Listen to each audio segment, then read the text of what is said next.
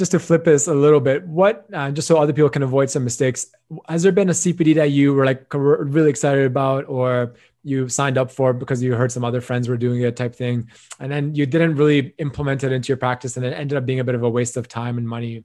Have you had any experiences with that?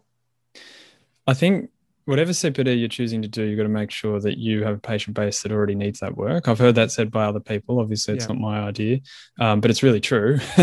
One of the classics is, and I definitely don't regret. It was actually a fantastic course. Learn a lot about photography. Learn the important parts about veneers, which I feel like I wasn't capable and competent in, and it's allowed me to do some veneer cases. But I definitely that's not my bread and butter with what I do, as in my patient base is like my average age is probably 70, or about that. So it's not a big part of my practice.